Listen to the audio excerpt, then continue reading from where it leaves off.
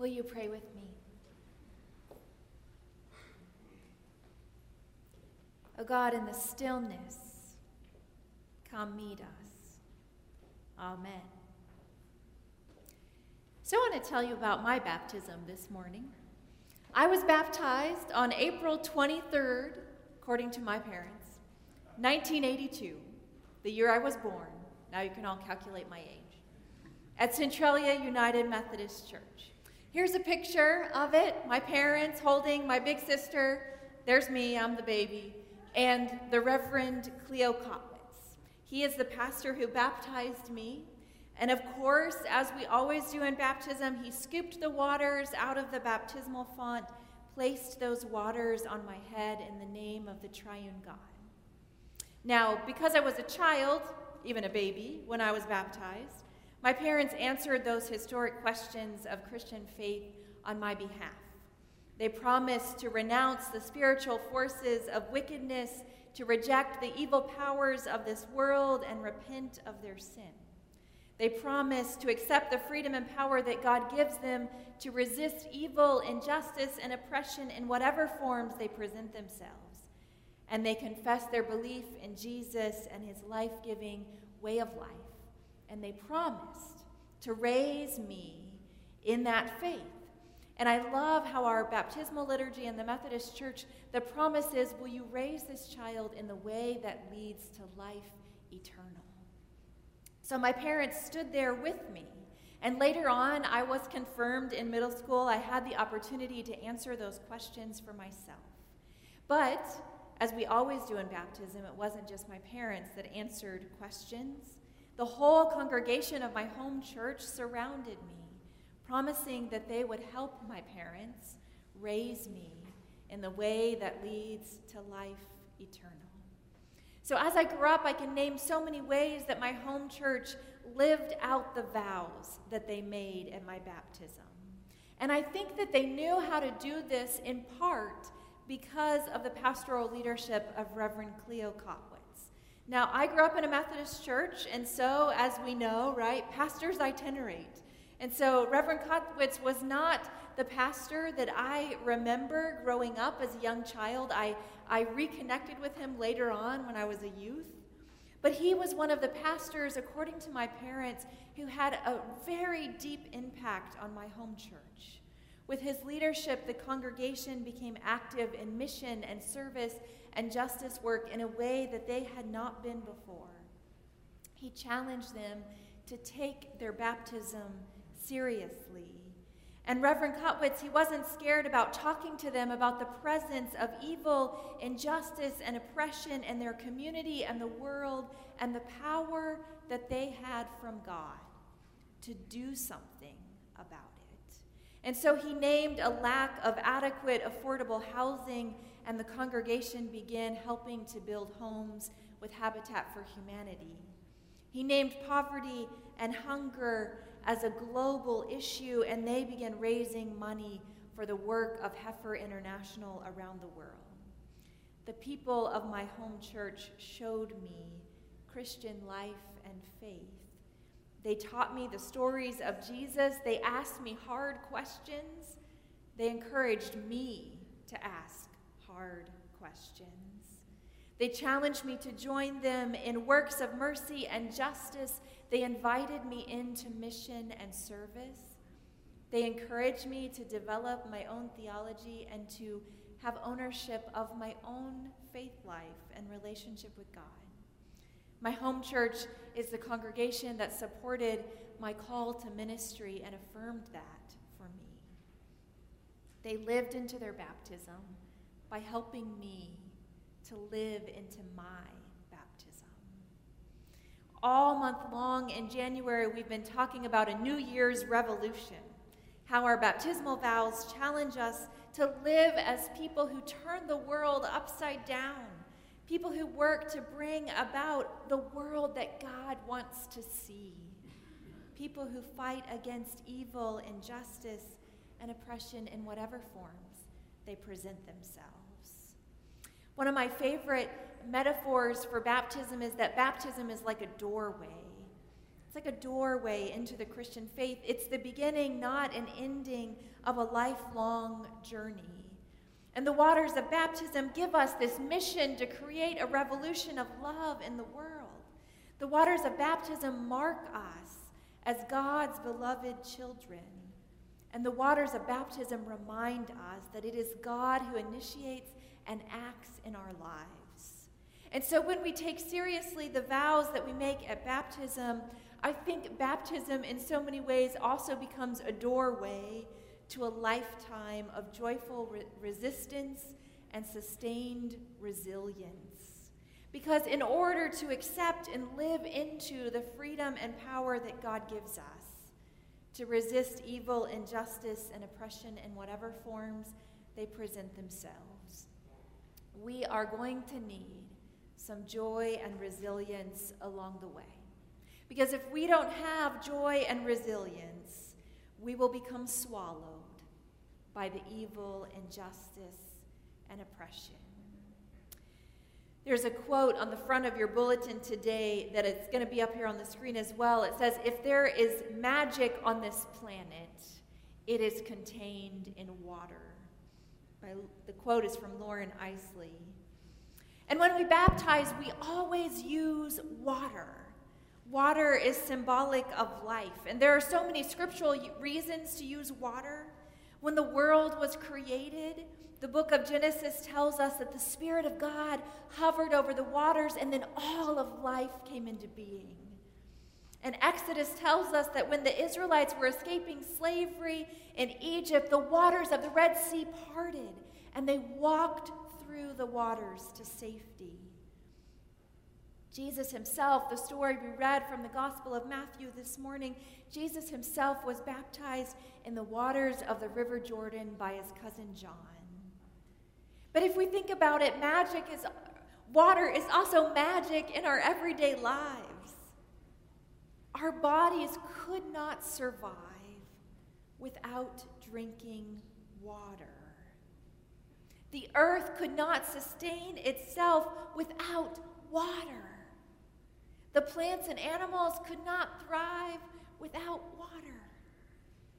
Water helps us wash away the germs and dirt from our hands that carry deadly diseases. Water is life. If there is magic on this planet, it is contained in water. And so when we use water in baptism, it's symbolic of new life, and that renewed life when we accept God's freedom and power in our own lives. It's symbolic of a cleansing in our lives, a washing away of sin and the evil powers of this world. It's symbolic of salvation and safety. It's symbolic of our joyful resistance and sustained resilience. Now, us Methodists, we are historically open to the method of baptism. We can actually immerse people or pour water on them or sprinkle water on them. So I'm just curious, by show of hands, was anybody here immersed? Was anybody? Oh, I love it. Many of you were immersed. And so was anybody poured on or sprinkled? Those are so similar. Many of us, yeah, especially babies, right, or usually we just sprinkle water. And so in our Methodist tradition, we believe that all of these methods of baptism are valid. Each one of them has a special theological significance. And it's thought that early Christians must have done a combination of these methods. There are catacombs where early Christians worshiped, and they have paintings on the walls of people being baptized. And these paintings show that early Christians were often baptized with a seashell. So they would wade into the font, but it wasn't deep enough for full submersion. And so the candidates of baptism would stand there, and they would use a seashell to scoop up the water and to pour it on their person's head. And they did this because they thought you could get more water with a seashell than you could with your hands, especially if you were scooping it up. It would trickle out between your fingers all the way up to the person's head. And so they wanted to have the more water, the better, to show the abundance of God's grace in our lives. And you all may have heard me talk about this before, that we use the shell. I like to use the shell when I baptize people here at Chum as well. And I love to talk about it in the sense that baptism reminds us that God's love never runs out on us. And if we were to try to use that seashell to empty a whole ocean of its waters, we wouldn't be able to do it. We couldn't empty the ocean of its water, and it's the same way with God's love. We cannot exhaust God's love in our lives. God's love won't run out. It won't dry up on us. We can't empty it or use it up. Now, during this series, we've been reading consecutive passages from the Gospel of Matthew. And so we've been hearing about Jesus' early life from Matthew's perspective. And in the Gospel of Matthew, Matthew doesn't dress up the story. It's real. It's raw. It shows so clearly the forces of evil, injustice, and oppression at work in our world. And last week we finished with chapter 2 of Matthew. You may remember that in chapter 2 it details how the Magi came seeking a newborn king, and this makes Herod scared and mad. And he orders a genocide, killing all children under 2 years of age. But Mary and Joseph, they escape, they grab their toddler, they flee to Egypt in the dark of the night. And when Herod finally dies, Mary and Joseph return to Israel with Jesus, who is by now a young child. Now they ended up settling in Nazareth in the middle part of the kingdom because they realized it wasn't safe for Jews to live near Jerusalem, where there had recently been lots of violence against Jews. That's where we left off last week, the end of chapter 2, and we read starting in verse 1 of chapter 3 today. But many years have actually passed between these two parts of the story because now Jesus is all grown up. He's no longer a child being cared for by his parents. He's an adult making his own way in the world. And he finds his cousin John wading in the Jordan River, calling the people to repentance and doing eccentric things like eating honey and wild locusts. But the people are attracted to John anyway. They're attracted to his message about preparing the way of the Lord and making the Lord's paths straight. And I have to guess that all around them in their own lives, they could see the presence of evil, injustice, and oppression. And I have to guess that they must have wanted to do something about it. And so Jesus approaches John. He asks to be baptized, and John is astounded and humbled. He fumbles for words. He says he thinks it should be the other way around, but Jesus persists, and John baptizes him. And when Jesus comes up out of the water, something amazing and joyful happens. Here it is in Matthew's own words.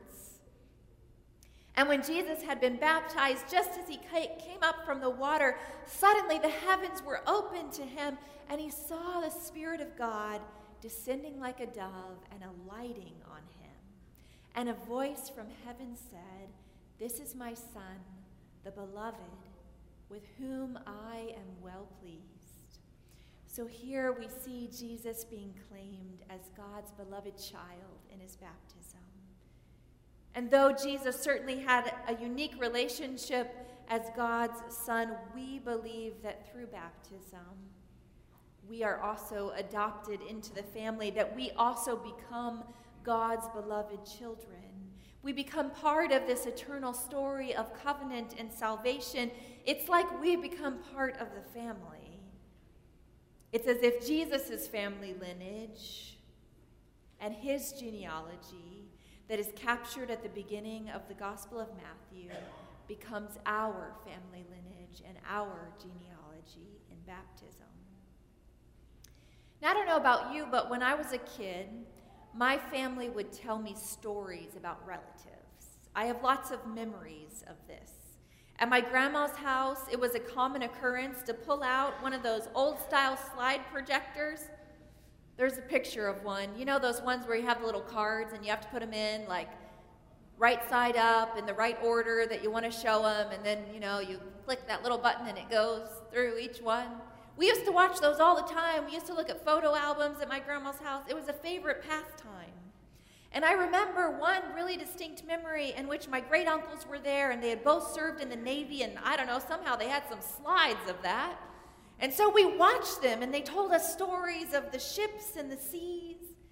Other times, I remember my great aunts telling us how they, in the summertime, would pull the mattresses outside because it was too hot in the house, and they'd sleep in the summer breeze under the trees with the stars above them. Other times, I heard stories about how my great-grandpa didn't remember it, but how he immigrated from Germany when he was only 2 years old.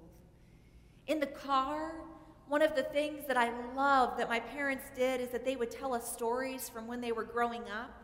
I mean, this is how I know things like when my dad was a baby, my grandma left him out underneath a tree one afternoon, and she thought he was so happy. Every time she looked at him, he was kicking his little legs and laughing and gurgling, and that night he would not stop crying. And you know why? He kicked so much he had blisters on the bottom of his feet, and she had to take him to the hospital. This is also how I know that my mom, when she was a kid, she and her older brother, they dug a big hole. They put my aunt in the hole, their littlest sister. They put a board on top and rode their bicycles over it. My grandma was not happy when she found that out. But my friends, I heard stories of marriages and divorces, of births and deaths. Sometimes they were stories told to me, sometimes they were things I overheard the adults talking about. I heard stories about estrangement and good relationships. And here's the thing, as these stories were told, it didn't matter if the stories were about family members who were in-laws or not. It didn't matter if these were stories about step-cousins or half-siblings or full cousins. It didn't matter if these family members were adopted or related by blood. These were all the stories of my family, and they were part of me, and I was part of them, and I still am. These stories connect me to my family. They're all my family, and I am theirs. And when we become baptized, we become part of God's family. We become part of Jesus' family. We're adopted. And when we hear the family stories in the Bible, they become our stories. They become part of who we are, the good ones and the bad ones, right? You don't get to choose not to be related to Uncle so-and-so because of XYZ. He's still your uncle. And so it is. We are also part of those stories of Jesus' genealogy. We are also part of these characters that we see in our biblical text. And also part of who we are is proclaimed in God's voice. At baptism, you are my beloved child. With you I am well pleased. Now, I said it that way because that's how it is in the Gospel of Matthew. But I think there might have been a little bit more excitement than that even. And so I want to share this morning a clip from Toy Story 2. I'm going to give you a little setup. So in this particular clip, Woody has just been kidnapped by a toy collector. And he's in a dark room. He thinks he's all alone. And he's wondering how to get out of his predicament. And so let's watch.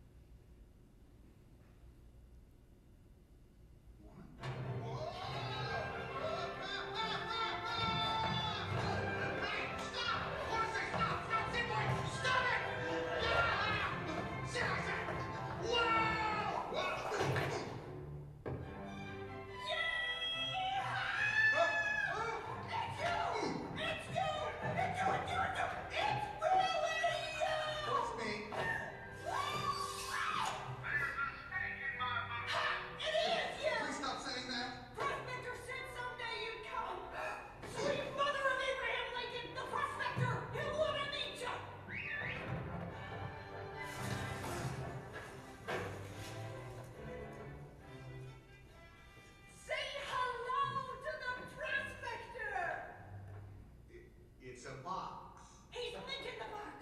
Next.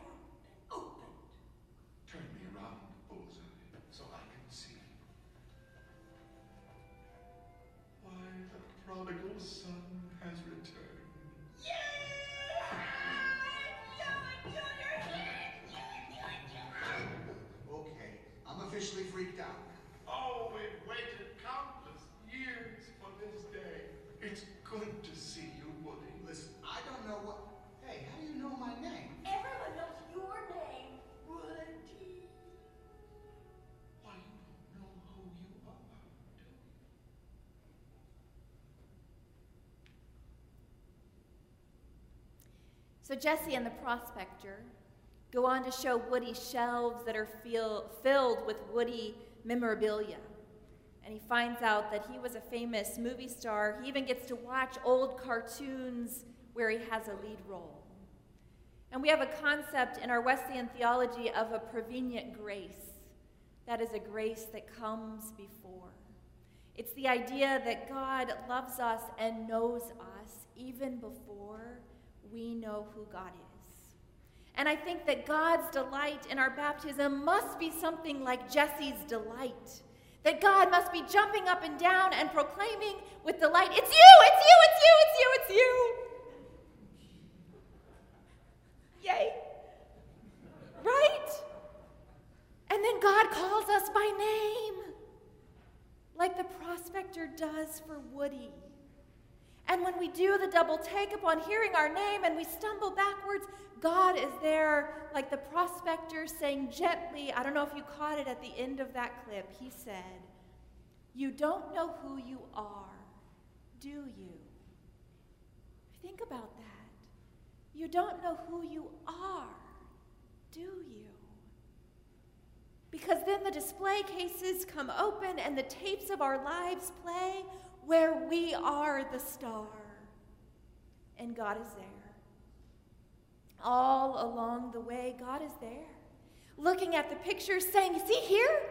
Here, you were my beloved child. Oh, and this one, in this moment, I loved you then too.